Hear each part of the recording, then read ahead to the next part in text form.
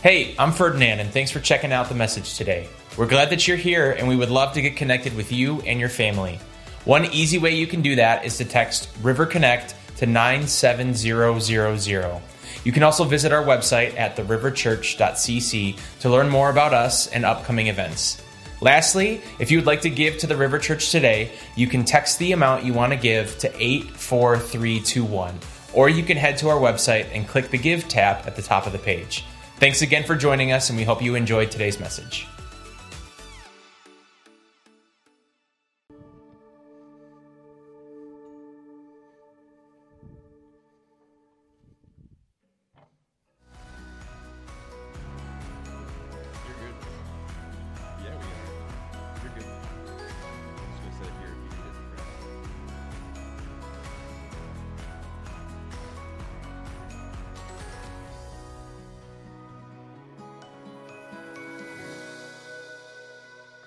Man, what an amazing morning already.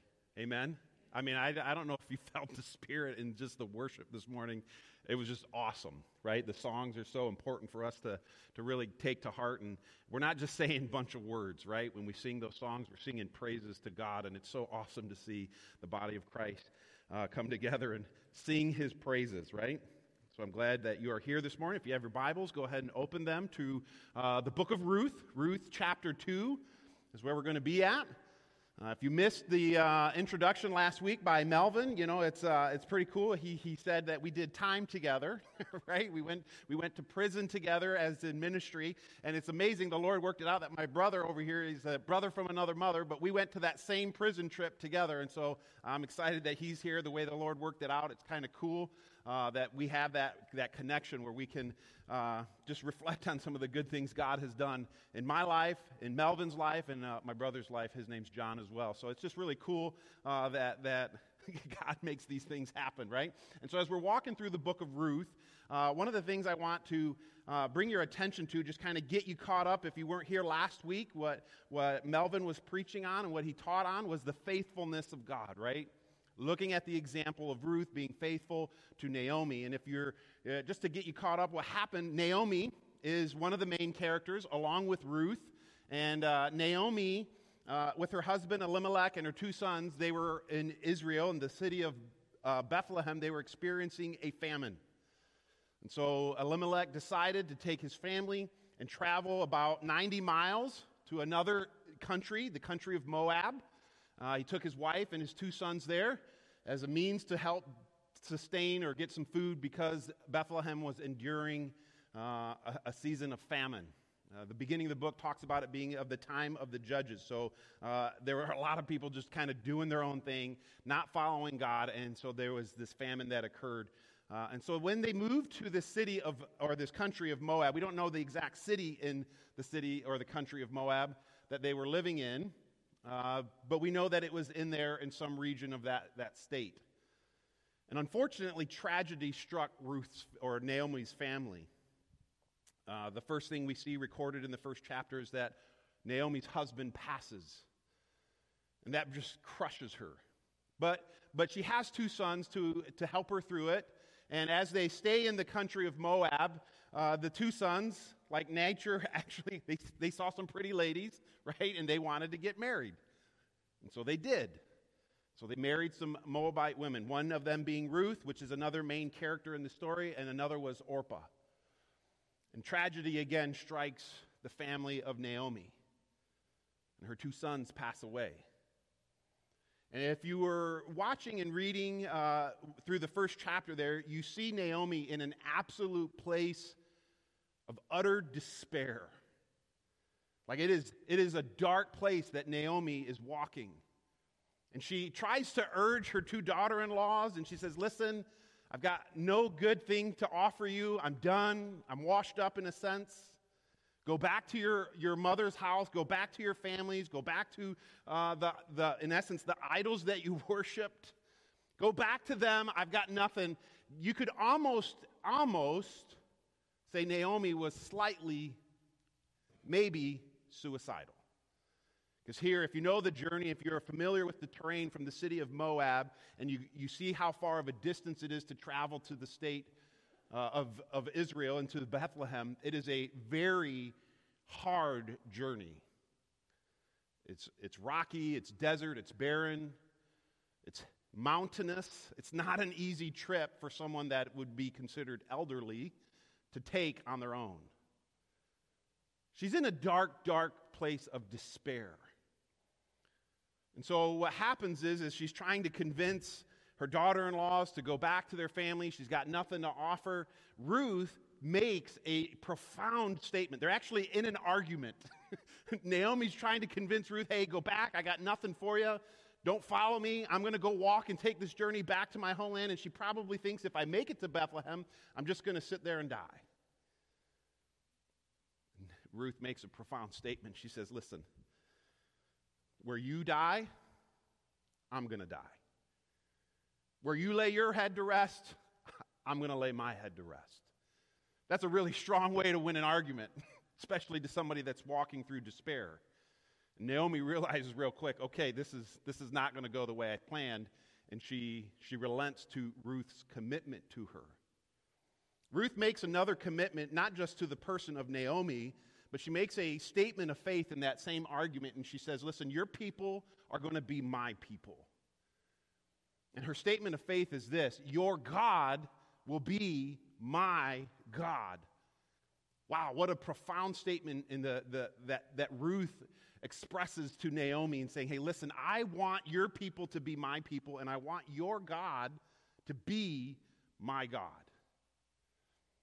Maybe that was the part that convinced Ruth, where she said, okay, or Naomi, I'm sorry, where that convinced Naomi, and she said, okay, we can go. You can come with me. And so together, they make this journey from wherever they were at in the state or the country of Moab, and they walk through the mountains, they get through the terrains, and they go past different cities, and then they finally make their way back to Bethlehem. And at the end of chapter 1, as they walk into Bethlehem, Naomi, along with Ruth, they walk in, and you get to really see the state of mind that Naomi is in. Because people come to her and say, hey, isn't this Naomi? Hey, look, there's Naomi. And Naomi's immediate response is, don't call me Naomi, which means to be pleasant or pleasant. She says, call me Mara, which means bitter. You can see the state of her heart. She is bitter. She's broken. She is grieving at an intense level of grief. So she tells them, hey, don't call me pleasant. I left full, I come back empty. I've got nothing. Her tank is empty. And this is where we kind of conclude the end of chapter 1, where Naomi is in the state of despair, I would say deep, deep depression. And Ruth, alongside of her, often we forget this. We look at Naomi's state of condition, and we often forget that Ruth also experienced hardship. She lost her husband. She too had pain and hurt and sadness in her own heart. And we often miss that these are two women who experienced some incredible hardships. And as we go into chapter 2, I'm not going to begin reading at the beginning. We'll pick up in the middle of it, but to kind of carry the story forward, we are introduced to the third main character, and that's the character of Boaz. In the very first part of chapter 2, Ruth and Naomi, they are in a position financially where they are poor. They don't have anything. Their means of operation are marginal at best. And so Ruth and Naomi are discussing basically, hey, how are we going to get food in our house? How are we going to survive? We're here, but now what? There's a law in the Old Testament, you can look at it in Leviticus 19, that talks about the fact that when someone is harvesting their land, it's an Old Testament law. It's a law that is given to help provide for the widowed, the poor, the orphaned, and the sojourner. And they are to leave their fields. Basically, they're not to glean or cut and harvest all the fields. They're to leave a portion for those who are in need. It's a law that was put into place that reflects the character and behavior of God. He doesn't want to be shown as this greedy man that's just after everything he can get. He actually provides for those who are in need, who are, if you would say, misfortunate or find themselves in the place of need. In fact, I want to read a passage in Deuteronomy, if I can. Deuteronomy chapter 24. This kind of really encompasses what this law is intended to do and show the people who operate in Israel how they are to reflect the character and behavior of God. Before we read Ruth chapter 2, I want to read this passage in Deuteronomy 24. It says this in verse 17 of 24, "You shall not pervert the justice due to the sojourner," that's the foreigner, "or to the fatherless," that's the orphan, "or take a widow's garment in pledge."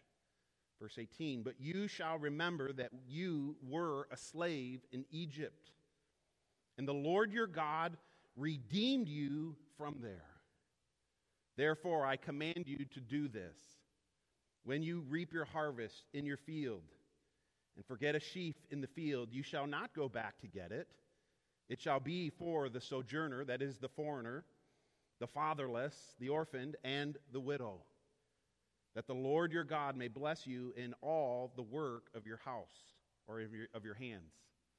And so we see this law instituted, and this is at the end of chapter 1. We see that it is the season for harvesting the barley fields. As Ruth and Naomi come in, and they see this, and so Ruth and Naomi have this conversation at the beginning of chapter 2, and Ruth says, "Okay, I'm going to go glean these fields, these provisions that were offered to us because we are sojourners, because we are widows. I can go and grab some of this field. I have access to food in this capacity." And Ruth gives her blessing, or Naomi gives her blessing to Ruth and say, "Okay, go." And as you read that first part, it's really funny. There's a passage in that first part of chapter 2 where it says, "And Ruth just so happened to come to the fields of Boaz." Almost like it was an accident. Now, how many of you believe Ruth accidentally happened to, just by chance, walk into and come to the field of Boaz? How many of you believe that? No hands going up, right? That's right. It's not an accident. God ordained it. God knew where Ruth was going to go. God planned it. He had ordained that on that same day that Ruth would be going to go get the gleaning of the food or of the barley, that Boaz also would be at the field at the same time. So Boaz sees this foreign woman, a Moabite woman, in his field gleaning as it is instructed in the law. And he asks his head reaper, the one that's in charge of his fields, who is this woman? Who does this woman belong to? Where did she come from? Why is she here? Right? Like he's curious, like, hey, who is this person?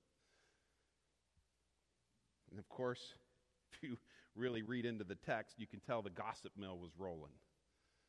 Because this guy knows everything about what has happened. It's spread throughout the city that everybody knows Ruth's business and everybody knows Naomi's business. Because this head reaper is able to explain, and we'll see this in the passage we're going to read as our main text. And so Boaz gets this information, and where we're picking up in the story in Ruth chapter 2, we're going to begin in verse 8, is where the two begin to meet for the first time. So Ruth chapter 2, verse 8 says this. Then Boaz said to Ruth, "Now listen, my daughter, do not go to glean in any other field or leave this one. But keep close to my young women, and let your eyes be on the field that they are reaping, and then go after them." He has this rhetorical question, "Have I not charged the young men not to touch you?" What he's saying is this. He's not asking her a question, he's actually making a statement. I've told the young men to be kind to you. I've told them not to harass you or rebuke you. I've told them to treat you rightly. And of course, he continues in this passage and he says, again, "And when you are thirsty, go to the vessel and drink what the young men have drawn out." So Boaz is showing Ruth incredible kindness here. And then in verse 10, we see her response. "Then she fell on her face, bowing to the ground, and said to him, 'Why have I found favor in your eyes, that you should take notice of me, since I am a foreigner?'" You see, Boaz's kindness to Ruth, even Ruth recognizes as abnormal, unusual. And Boaz continues in verse 11, and he says this, "And he said to her, 'All that you have done for your mother-in-law since the death of your husband has been fully told to me.'" There's proof that there was a gossip mill. right? He's got all the details on Ruth. And how you left your father and left your mother and your native land, and you have come to a people that you did not know before. The Lord repay you for what you have done, and a full reward be given to you by the Lord. And I want you to pay attention to this next part. The God of Israel, under whose wings you have come to take refuge. You see, Boaz is affirming Ruth's commitment that we saw in chapter 1 when she said to Naomi, listen, I want your God to be my God. Here, Boaz is affirming that faith in her commitment and saying, listen, I see that you have chosen to take refuge under the wings or the protection of the God of Israel. And so we see Boaz affirming again Ruth's commitment to God. Verse 13, and then she said, I have found favor in your eyes, my Lord, for you have comforted me and spoke kindly to your servant, though I am not one of your servants. And then you see something happen in verse 14 that's absolutely astounding. And at mealtime, Boaz said to her, come here and eat some bread and dip your morsel in the wine. So she sat beside the reapers, and he passed to her roasted grain, and she ate until she was satisfied. And she had some food left over. And we see later in the chapter that she takes that remaining food, and she blesses Naomi with that food to provide for her. Let's pray, and we're going to kind of walk through how this passage can teach us some things that we need to really pay attention to in our own families. So let's go to the Lord and ask him to be present with us this morning. Heavenly Father, thank you so much for this time where we get to open your word, Lord. Lord, I pray that you would give me the words and the wisdom from your Spirit, Lord. I choose to just to die to myself, Lord, and let you and your words reign. And so I ask that be true this morning as we reflect on the story of Ruth and learn to apply it to our lives. I ask this in Jesus' holy name. Amen. The story in the book of Ruth is a story of a narrative. It's a story. We're trying to figure out what's happening, why it's happening. And one of the things we see in this passage here, right, that we just read from verses 8 through 14, is the incredible story of a man named Boaz and his kindness towards a foreign woman in the land of Bethlehem. Now, Boaz's character is actually kind of fascinating. Rodney pointed this out to me in our men's Bible study, and I thought this was such an incredible, interesting correlation. In the book of Matthew chapter 1, there is a genealogy written for the lineage of Christ. Now, I understand genealogies generally aren't the most exciting thing you go to. You're like, oh man, I can't wait to read about a genealogy. Yes! No one's doing that, right? Like, that's just not part of how we study the Bible. Genealogies, we tend to just skip right over. Well, in the first couple verses of Matthew chapter 1, the genealogy for Christ is given, and in that genealogy is the name Boaz. From Abraham to David, and then, of course, from David to Christ. And in that lineage between Abraham and David is the name Boaz. And his father's name is named Salmon, which is pretty common. All the fathers who, if you're familiar with the King James Version, this father begat that father, or that son, and this son, the next generation, begat so-and-so, right? Like the begats in the King James Version is very common. What's really interesting is when it comes to the name of Boaz in Matthew 1, it not only lists his father's name, which is common, but it lists his mother's name. And his mother's name is Rahab. How many of you know the story of Rahab? Right? This is the story of a woman who was a prostitute in the city of Jericho. As Israel was coming into the land of Canaan, here is again another foreign woman who chooses to make the God of Israel her God, and she is spared destruction in the city of Jericho. And she is brought in, and I guess you would say assimilated into the country of Israel, and she marries a man named Salmon, I think is how you pronounce it, and her son is Boaz. who here in this story, as we read in Ruth, we see him showing this incredible kindness to a foreign woman. Maybe he learned some things from his mother. Maybe he grew up seeing some of the potential judgment that his mom may have endured for those who, though Israel we see as a nation who should follow the laws, we recognize and know that they don't always all follow the law. I'm sure Boaz witnessed as a child growing up some of the harsh criticism or judgment that his mother may have endured. And here he sees another woman, maybe similar to his own mom, where he recognizes, man, here's a woman who's going through some difficulty, and he shows incredible kindness. Another word you might throw in there is the word incredible grace. What's really fascinating as you start to look into that lineage, I was looking through it and looking at some of the stories. I want to show you something that's really absolutely profound as you walk through that lineage that is listed there. When you get to King David reflects something very similar to the story we see in Ruth. In 2 Samuel chapter 9, there is a story of King David doing an incredible, gracious act for one of his dear friends named Jonathan. See, at this point, King David is in the palace. He is the king. Saul has passed away. Jonathan has passed away. And when David gets into his palace, he begins to inquire of his, I guess you would say, those he's in charge of, to find somebody that he can repay kindness to Jonathan's family, or for the sake of Jonathan is what it says. And so they find a servant named Ziba who David asks, hey, is there anybody that I can show this kindness to? And I want to pick up and show you some of the passages here in 2 Samuel chapter 9, verse 6. We see this. There is a servant that tells us that there is a remaining son of Jonathan that is still alive. His name is Mephibosheth. In verse 6, he says this, and Mephibosheth, the son of Jonathan, the son of Saul, came to David and fell on his face and paid homage.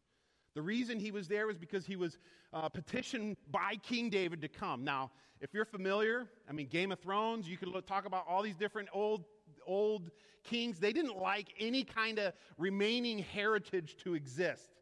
So if you're in Mephibosheth's shoes, you might be thinking, oh crap, he's going to kill me. Right? Like that's just the natural thought. And so you see him coming here, and he is terrified to come before King David because he doesn't know David's motive or intentions. As he says this, and he falls and he pays homage to David, who is the reigning king, David says to him, Mephibosheth, behold, and Mephibosheth responds, I am your servant. Verse 7. And David said to him, he has to tell him this, because Mephibosheth, I'm sure, is freaked out. Like, dude, what's about to happen to me? And King David tells him, hey, listen, do not fear. I will show you kindness for the sake of your father, Jonathan. And I will restore to you all the land of Saul, your father. Technically, it's his grandfather. And you shall eat at my table always. Pay attention to what he says there. You shall eat at my table always. And of course, Mephibosheth is blown away by what David is saying. And he pays homage again. He says, listen to his response. What is your servant that you should show any kind of regard for a dead dog such as I? This is Mephibosheth's response to King David. Why are you showing me any kindness at all? Listen, if you know the story, he's a crippled man. Mephibosheth is a crippled man, probably from birth, or there was an accident, something that caused him to not be able to walk. That's the expression there, the expression as a dead dog. He's not necessarily debilitating his character. He just recognizes that as a person, he struggles to show some form of societal value, if you will. I'm sure Mephibosheth experienced harsh, cruel, pain-felt words. Imagine in the servants, he is the grandson of a king who is crippled. Can you imagine the scutterbugs of the servants? Oh, man, this guy's useless. How long do we have to take care of this guy? You can hear, even in Mephibosheth's response, some of the maybe hard, painful words he experienced hearing. And here is a man, King David, who comes in and he says, listen, I want to do something for you. I want to care for you. Not only do I want to restore the lands that your father had, your grandfather had, but I want you to sit at my table. Just like Boaz offered to Ruth when he was sitting there and he said, hey, listen, Ruth, come and sit at my table and eat the food that I have for you. Here, King David, as you go into the rest of the story, I just read a couple of the expressions here. In verse 10, he says, as he's giving the instruction to Ziba, his sons and his servants to take care of these fields, they're now responsible to do this on behalf of Mephibosheth. But King David says this at the end of verse 10, but Mephibosheth, your master's grandson, shall always eat at my table. The end of verse 11, Ziba, the servant, he goes and he does this, but I want you to see what it says at the very end. So Mephibosheth ate at David's table like one of the king's sons. Wow. He was brought into the family. He was invited to sit and have a seat at the king's table. We see this incredible grace and mercy that King David shows on this man named Mephibosheth. No different than Boaz, showing this incredible grace and mercy to the person of Ruth in their time of hardship. You know, what's amazing is you go into that lineage and you get to the person of Christ. Guess what? He shows the same kind of grace and mercy. In Matthew chapter 9, there's a story when Jesus meets Matthew, the author of the book. It says this in Matthew chapter 9, beginning in verse 9. And Jesus passed on from there, and he saw a man called Matthew sitting at the tax booth. How many of you like paying taxes? See, I don't see anybody raising their hands. The reality is this. We have accountants as buffers. We don't really necessarily put a face to the person we pay taxes to. But in this time, everybody knew who the face was that they were paying taxes to. And maybe sometimes, I know this probably isn't everybody, but maybe sometimes you've had some really snarky comments you've thought of saying to the IRS. Well, those snarky comments, while it goes to an organization and no one's feelings may technically be hurt, here in this day and age, Matthew felt those comments, personal attacks, right to his face because they knew who he was. He probably had to have special security for him because the people despised him so greatly, being a tax collector. Matthew probably experienced incredible, hurtful, hateful words being slung at him, and he had to walk through this. And here he comes to this encounter with Jesus, and Jesus says to him, hey, follow me. And of course, immediately Matthew rose and followed him. And I want you to see this in verse 10. And as Jesus reclined at the table in the house, behold, many tax collectors and sinners came and were reclining with Jesus and his disciples. What's happening there? Jesus is inviting Matthew to come sit at his table. Jesus is inviting not just Matthew, but many tax collectors and many sinners to come sit at his table. And look at what happens. The religious elite, the elitists, if you will, those who think they're better than everybody else. Verse 11. And when the Pharisees saw this, they said to his disciples, why does your teacher eat with the tax collectors and sinners? I don't know if I put enough emphasis on that. Could you hear their pride, their snarky, dude, you're hanging out with tax collectors? What is wrong with you? You're hanging out with sinners?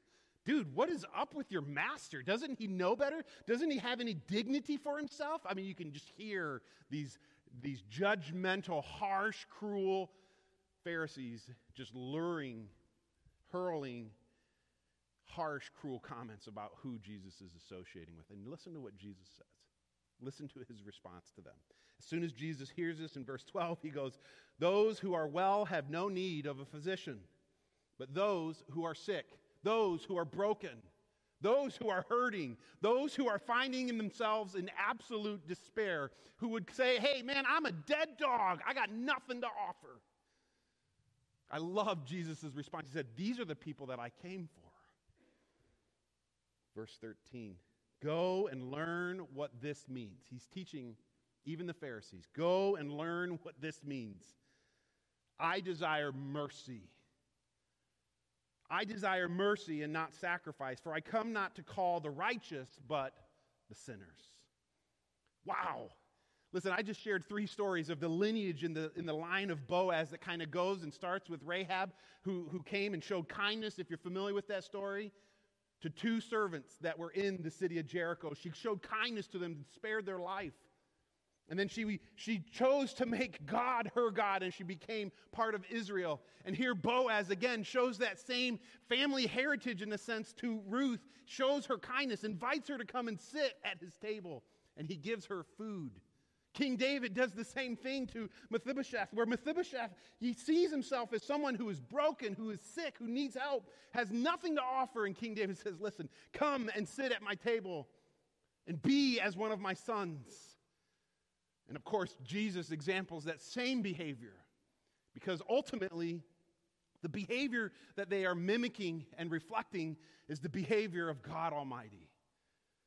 Jesus says to the sinners, to those who are broken, those who need help, and he says, hey, let's go have some food. Let's come sit at my table. So the big question is this: how does this apply to us? Man, these are cool stories.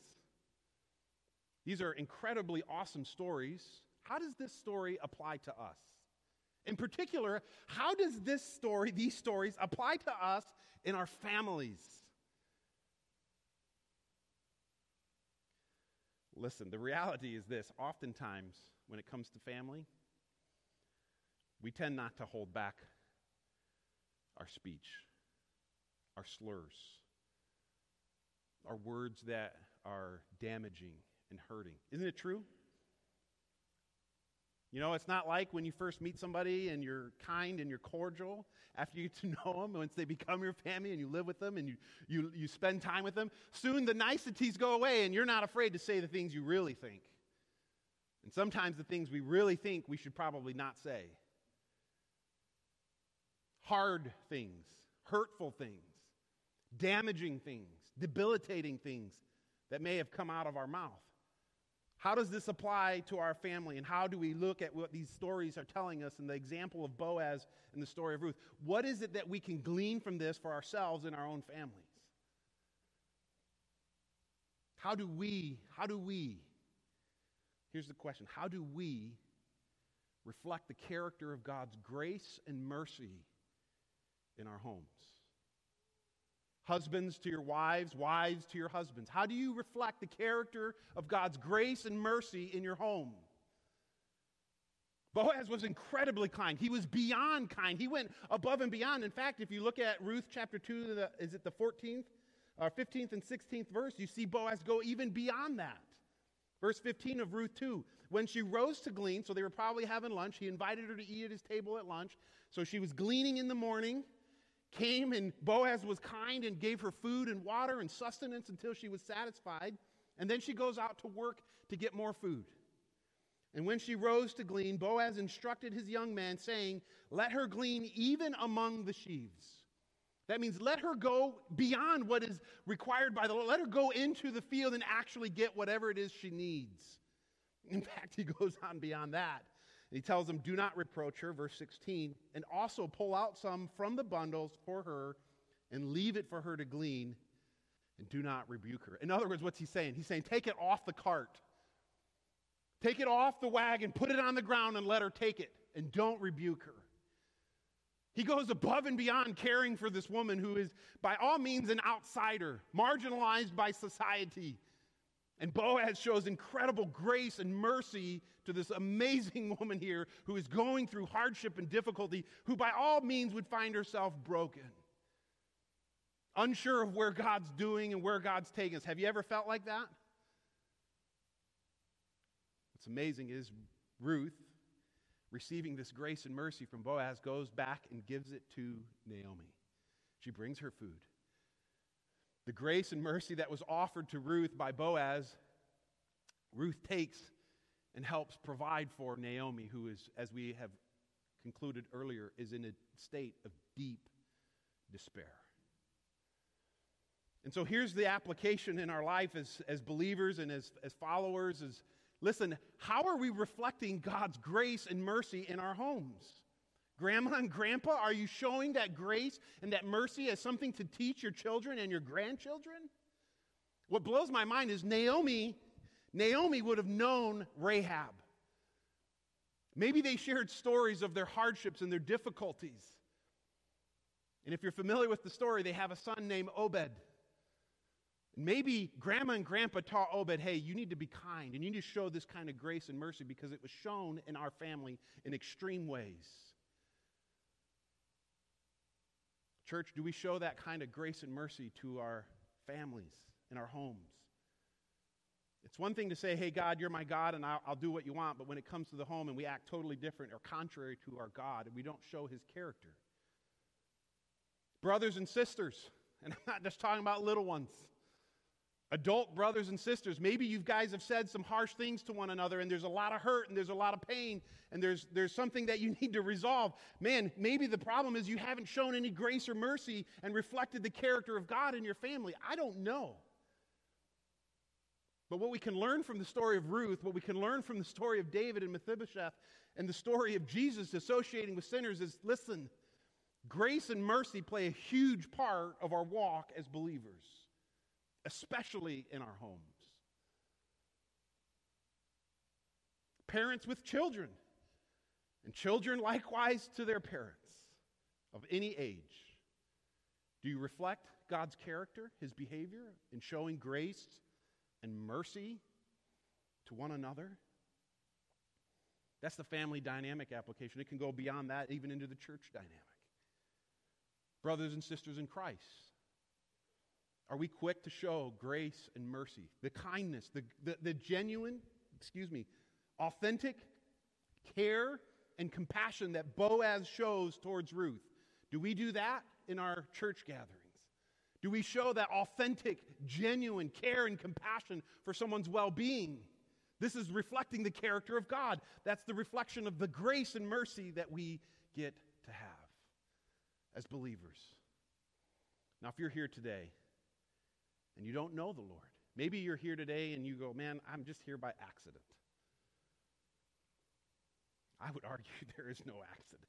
Maybe you're watching online. This is the first time you're watching online, and you're like, man, I just happened to be strolling through, and I don't know why, but this is the one that popped up. Listen, that's not an accident. Just like Ruth didn't accidentally show up in the field that Boaz was in. It wasn't an accident. You need to hear this message. Somebody needs to hear this message about being in a space of despair, brokenness, and that there is somebody that offers you a seat at their table. Maybe you're here today and you don't know the Lord. And you've never made the call or commitment like Ruth did, where she said, I want you to be my God. I want your people, Naomi, to be my people. I want your God to be my God. Maybe you've never made that commitment. I'm here to tell you that commitment isn't just some passive guy walking by throwing some pity change in your direction. No, when you make God your God, God says, listen, I have a seat at my table and I want you to come and sit and eat with me. Just like Ruth was comforted and she was satisfied. That's the same promise we get when we go to the seat of God and his table. He offers us comfort and he offers us satisfaction like nothing else. And so I want to invite you, listen, I want to share some passages that really speak to this. John chapter 14. Jesus says these words in John chapter 14, beginning in verse 23. He says, Jesus answered him, if anyone loves me, he will keep my word. One of the things you could say and put in there is they will reflect his character and his behavior, his character of grace and mercy. And my Father will love him. And I want you to see this next line. And we will come to him and make our home with him. Jesus sits there and promises, listen, we will come and make our home with you. If you haven't accepted the Lord and you need to call out and say, Lord, I want your God to be my God. Jesus is saying, listen, love me, keep my words, reflect my character, reflect my behavior, and we'll make our dwelling with you. that's not specific enough, in Revelation chapter 3, verse 20, it says this, "Behold," Jesus is speaking here, it says to one of the letters of the 7 churches in Revelation, he says these words, "Behold, I stand at the door and I knock. If anyone hears my voice and opens the door," look at this next line, "I will come into him and eat with him and he with me." What is Jesus saying? He's saying, listen, I'm knocking at the door. I'm offering you a seat at the table of the King of Kings, and he will treat us like his sons and his daughters. Just like Mephibosheth experienced that life of sitting at the king's table, being considered one of the sons of the king, Jesus offers that same promise to each and every one of us. And if you have never called on the Lord and never asked him to be your God, I want to encourage you, he's offering you a seat at his table. For those of us in the church, maybe we've walked away from the table. Maybe we have forgotten the kindness and the grace and the mercy that God has offered us. The table seat is still open. You may have walked away and said, hey, listen, God's got nothing good for me. He's walking. You may think that. The promise is that he is always there for us. He will never leave us. He will never forsake us. And maybe what we need to do is remember this aspect of grace and mercy, and we need to make our way back to the table. Paul speaks of this in 2 Corinthians chapter 6. If you're familiar with the church of Corinthians, the nicest way to say is they were broken.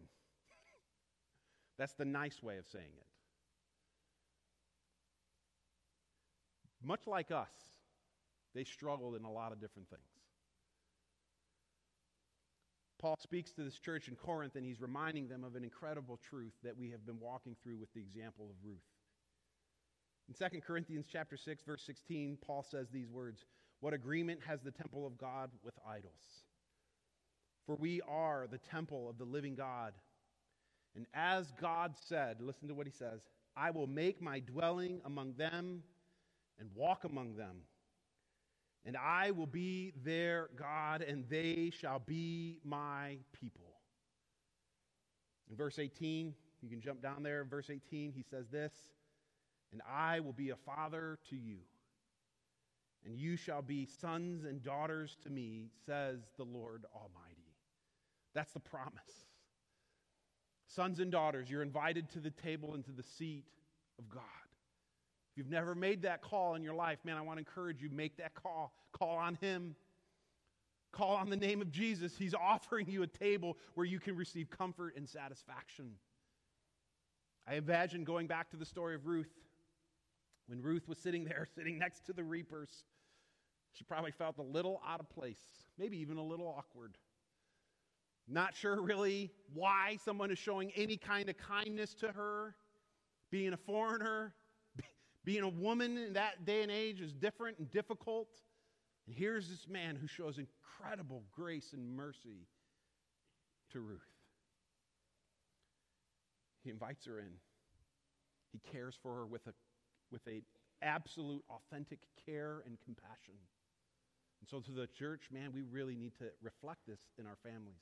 Dads, fathers, husbands, we need to lead in exempling this aspect and this character of God, this aspect of kindness, of grace, mercy, and forgiveness. Grandmas and grandpas, moms and dads, brothers and sisters, this should be at the core. We should be desiring, authentically looking for ways that we can share God's compassion and God's care for one another. We see this exampled in the story of Boaz. I'm going to close with the word of prayer. My heart is that if you do not know the Lord, even in the next, man, there's no magic prayer, right? There's no magic prayer. But if you do not know the Lord and you desire for him to be your God, as we conclude in prayer, just a simple conversation. It's being real. It's being authentic. It's talking to the Lord God and saying, God, I want you to be my God. Know that he offers you a seat at his table. Let's pray. Heavenly Father, man, we come to you and thank you so much for this example we have in Scripture of Boaz and Ruth and the character that he reflected of you, Lord. Lord, I pray as a church that we would examine our lives, Lord, examine our homes. Lord, where we lack grace and mercy and kindness, Lord, that those things would come and they would take a huge part in our families, that we would see your character reflected in our homes. And Lord, that by reflecting your character, that our families would be healed, that there would be comfort and there would be sustenance and there would be satisfaction in our homes that we would find by reflecting your character and your grace. Lord, if there's someone here that doesn't know you, there's someone here that is struggling in deep, deep despair, Lord, I pray that their heart would be touched by your Spirit and that they would know without a shadow of a doubt, Lord, that you are calling them, that you're knocking on their heart's door, and that you are offering them a place to sit with you. Lord, I pray that they would respond to it and that they would not let it just be some passive thing that comes and goes, but that it would be something that they choose to call out to you with. I ask this in Jesus' holy name. Amen.